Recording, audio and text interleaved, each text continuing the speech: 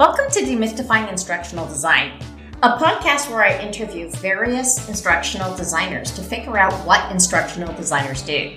I'm Rebecca Hogue, your podcast host. Welcome to Demystifying Instructional Design, a podcast that attempts to figure out exactly what instructional designers do.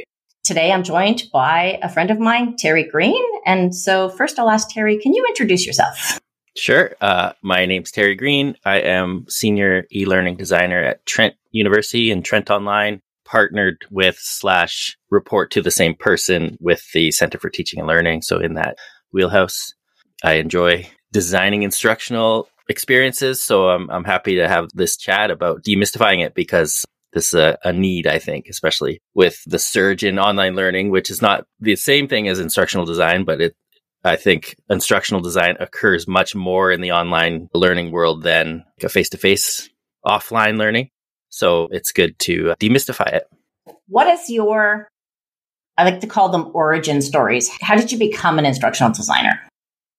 I did some coaching early as a teenager where I enjoyed the lesson planning, strangely, a lot more than most. I always like to think of like what drills to do will help and aligning the drill with the skill. I like doing that. But then, in university, I went off into forestry. Then I was in environmental science, realizing this is not what I was interested in doing for my life. Meanwhile, still doing some coaching and enjoying the design part. Didn't know what instructional design was all the way through to getting closer by thinking, okay, I want to be a teacher. So I took a degree, undergraduate degree in elementary education, and then moved on to a graduate certificate in teaching ESL to adults.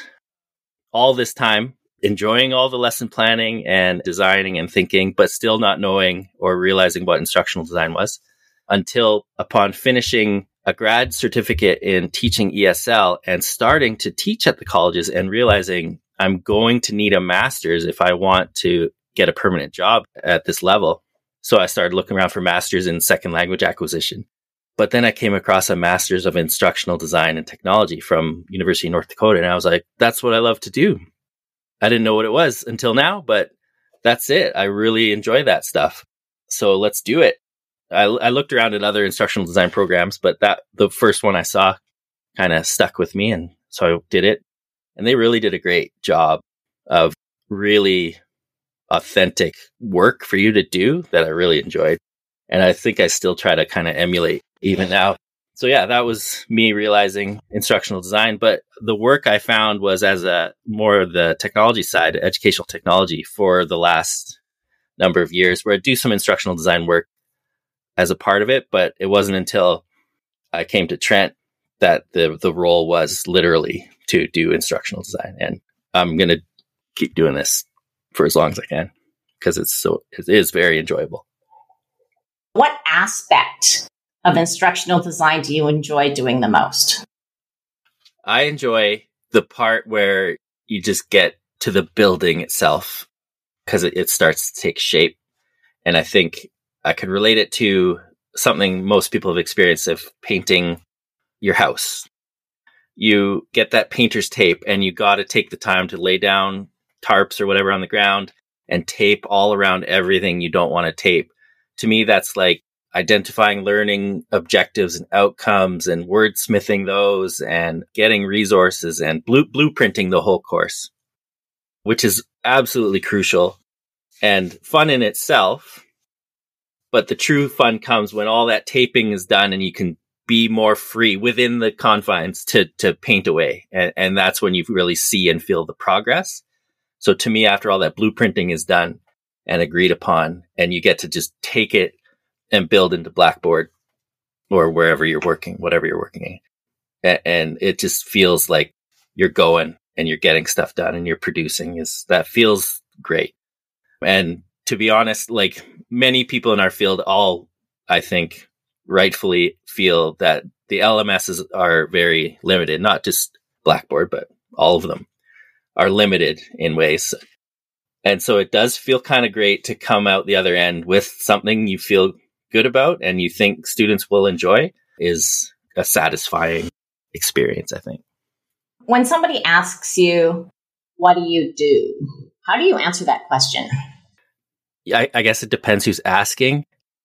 But if it's a faculty member, I would say I partner with you to specifically the instructional design I do at Trent Online is obviously to build online courses. So I would say, if you were interested or your department was interested in turning a live course or a new course that you haven't even done before into an online learning experience, we would partner to engineer the space, build the space, the learning experiences, and set things up for good, enjoyable, engaging human learning experience. And so what are the typical tasks that you do in your role as instructional designer? Sometimes you end up being a bit of a project manager in a way, because the things you need to do, the tasks are kind of driven by you as the instructional designer in a partnership with maybe there's a multimedia designer, maybe there's like a technologist to help, and the subject matter expert or the faculty member. So you drive the progress, but in the beginning, you do an analysis of what you're trying to do and really lay the train tracks for where you're going before you get the train and put it on the tracks and go. You decide on what are the goals, the objectives, the outcomes, and what are the assessments, and like as authentic as possible. What are you going to do to prove you've reached those goals? And you align all that, and then you decide on what learning materials and activities are involved in reaching those goals and allowing learners to succeed in the assessments and giving them practice and stuff. So you write it all down before you build it and agree on, and then you start to kind of prototype the building. Do you have any tips for working with faculty? I think once you get a few more episodes out, I would maybe suggest, hey, listen to Demystifying Instructional Design, because sometimes, honestly, like the reason you're doing this, they really don't know what it is you do, and sometimes can't see the value in it.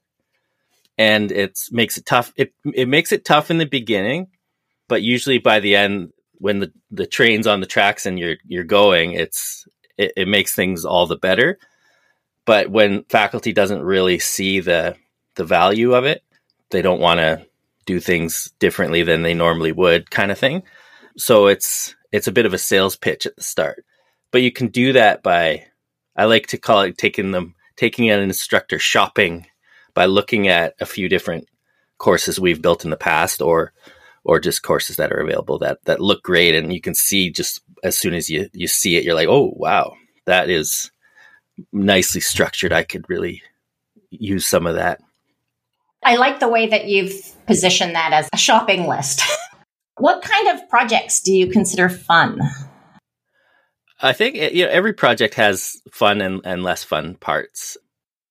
The project where you actually produce something that students will, you think, enjoy are the most fun, which is most projects. But when it gets deeper than that, and the project is, developing your standards of practice, like it's important work. It's not as kind of immediately fun to do, I guess, but work's work sometimes. What would you consider your niche in instructional design? My students are often told to figure out what your niche is and how you differentiate yourself from others. And I'm wondering, what would you consider your niche to be? Trent Online's niche is that we really, and we're not the only ones to do this, but we really put the humans first. And that human is a student, but also the human of the instructor.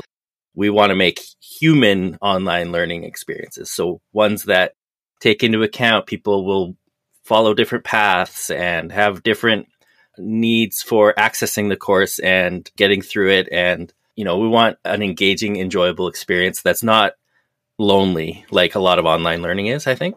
So I think that's our niche at Trent Online. And my niche myself is, I guess, through podcasting myself, I've been able to make quite a few connections across domains and time, and not time, but space. And a good benefit is, knowing the Rebecca Hogues and being able to talk to you and talk to people like you about what we're doing and what you're doing and how we might learn from each other.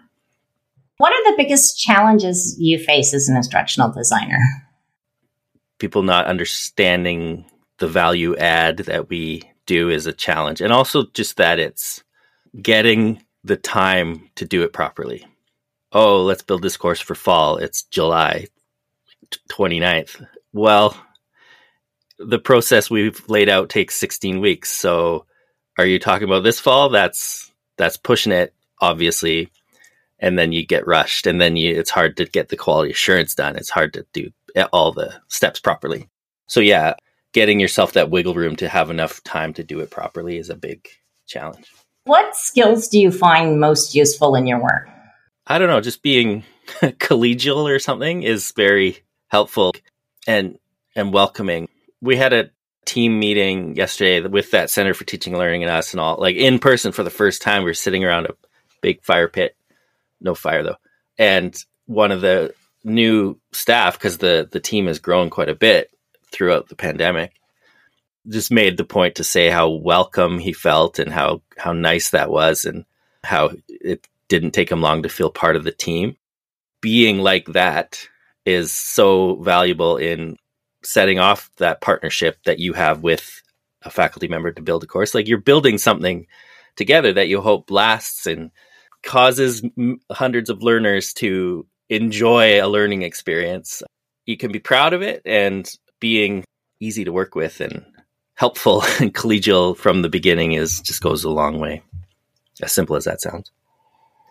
One of the things you mentioned earlier were different types of professionals that you work with. And so I'm wondering, what is sort of the size of your organization? How many instructional designers do you have? And who else do you get to work with? Okay, so our unit, Trent Online, has 4 e-learning designers. And very soon we'll have 2 e-learning technologists. So kind of a 2-to-1 ratio there. The technologist is always partnered with a designer on a build. So I guess the technologists end up with twice as many projects they're working on than us. Through the recent funding from eCampus Ontario, which was a big funding for the virtual learning strategy across the province, we got some funding to hire a multimedia designer for the duration of the time. So that gives us expertise in creating slicker videos and stuff like that, which is going to be great. It has been great already. What's nice, there's this really great administrative worker who works for both us and the sister department, Center for Teaching and Learning. So she's like the glue that holds us all together, and the boss. And how would you describe the difference between the instructional technologist and the instructional designer?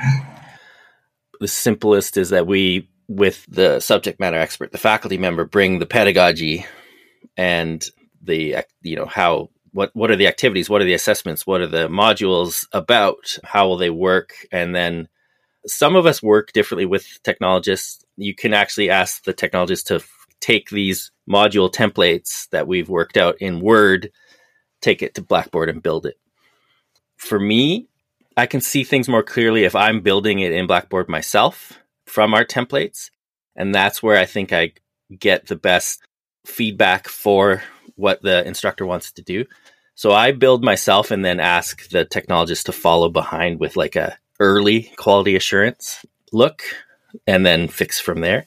So you can work with the technologist either way.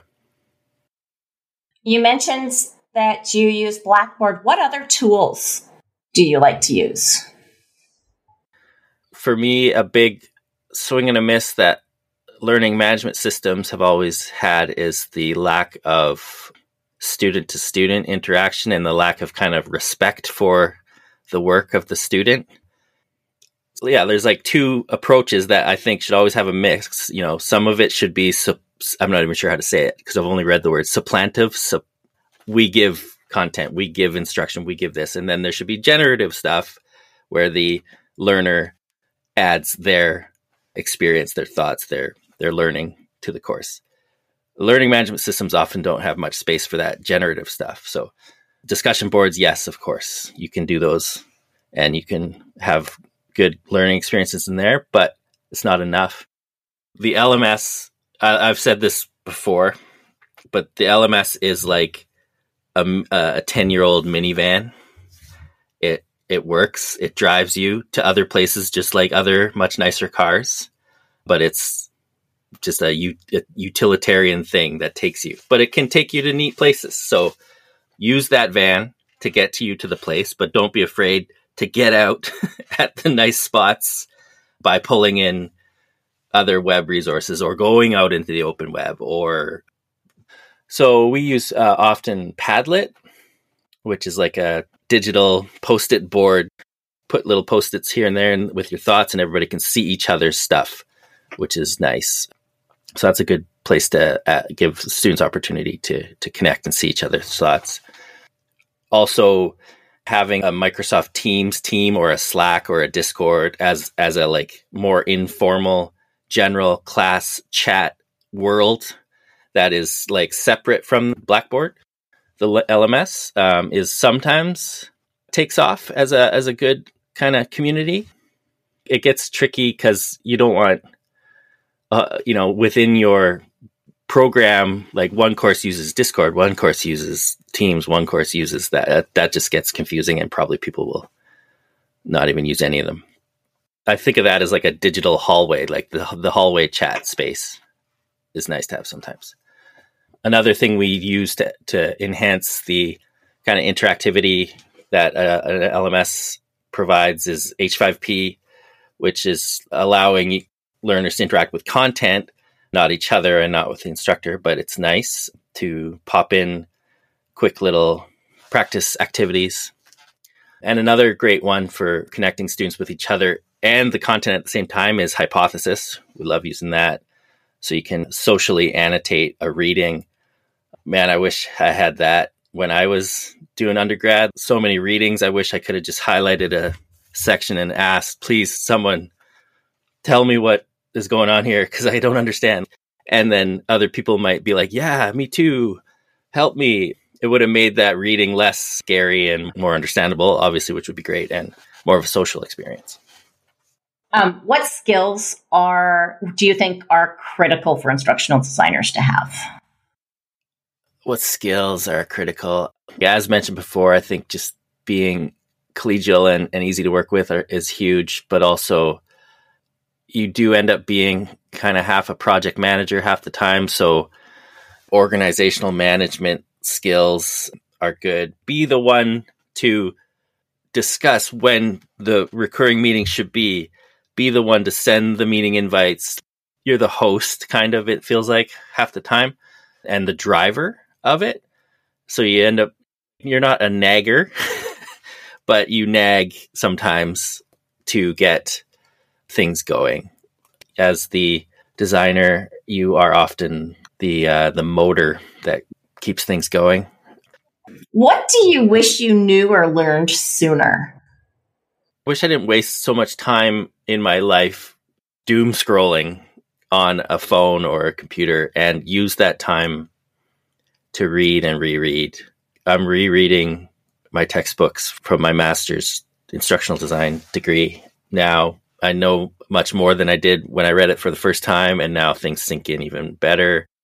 And I wouldn't have ever thought I would read one of my old textbooks for fun before. But I got rid of my smartphone. I just have a flip phone now. So there's no ability to doom scroll Twitter, Reddit, whatever. So I pick up a book because I don't check the thing in my pocket. So I wish I thought sooner and committed to sooner. Just turfing. Some people have much better willpower than me and can have the smartphone and also be focused enough to read articles and read books and reread. But I didn't, and that's how it worked for me. So I wish I did it sooner. What advice would you give to new instructional designers? I would say if you want to have some work, contact people in Ontario because we're all trying to build these virtual learning strategy, 400 different projects. There's a lot of instructional design work in Ontario right now. What's cool about it is that if you haven't found that job or that permanent work you're probably looking for in instructional design, you can do it and build something that maybe you could at least put out there / maybe even, offer your own online course, whatever. and build your CV, your portfolio, build your showcase material just by partnering with any of your friends and ask them what they're passionate about, excited about. Build a course about that with them if you're really looking for that kind of work. It could build something cool and it might take off. The last question I like to ask is, what's your prediction for the future of instructional design? It seems to be completely aligned to online learning now. Not completely, but people think of it almost as the same thing, or that you don't use instructional design so much in face-to-face learning, I guess. I don't know if that will continue to coalesce into people seeing it as almost the same thing or something, which would be not the best, I think. But because of the pandemic, it's been a mad dash of a lot more instructional design going on in the world, I think, whether it's kind of informal / light / we have no time, no resources, but let's do what we can. But there has been a lot more engagement with it. So hopefully it means there's a lot more people seeing it as a thing. Like, everybody came to instructional design in a circuitous route. No 5-year-old's like, I want to be an instructional designer when I grow up, because nobody knows what it is. But now that more and more people, especially when demystifying instructional design goes viral, will know more about it, and maybe more people will be interested. The field will grow and I hope more and more people see it as creative work, and I hope more and more people see it that way and are drawn to it. You've been listening to Demystifying Instructional Design, a podcast where I interview instructional designers about what they do. For show notes, go to demystifyinginstructionaldesign.com. If you enjoyed this podcast, please subscribe. Thanks.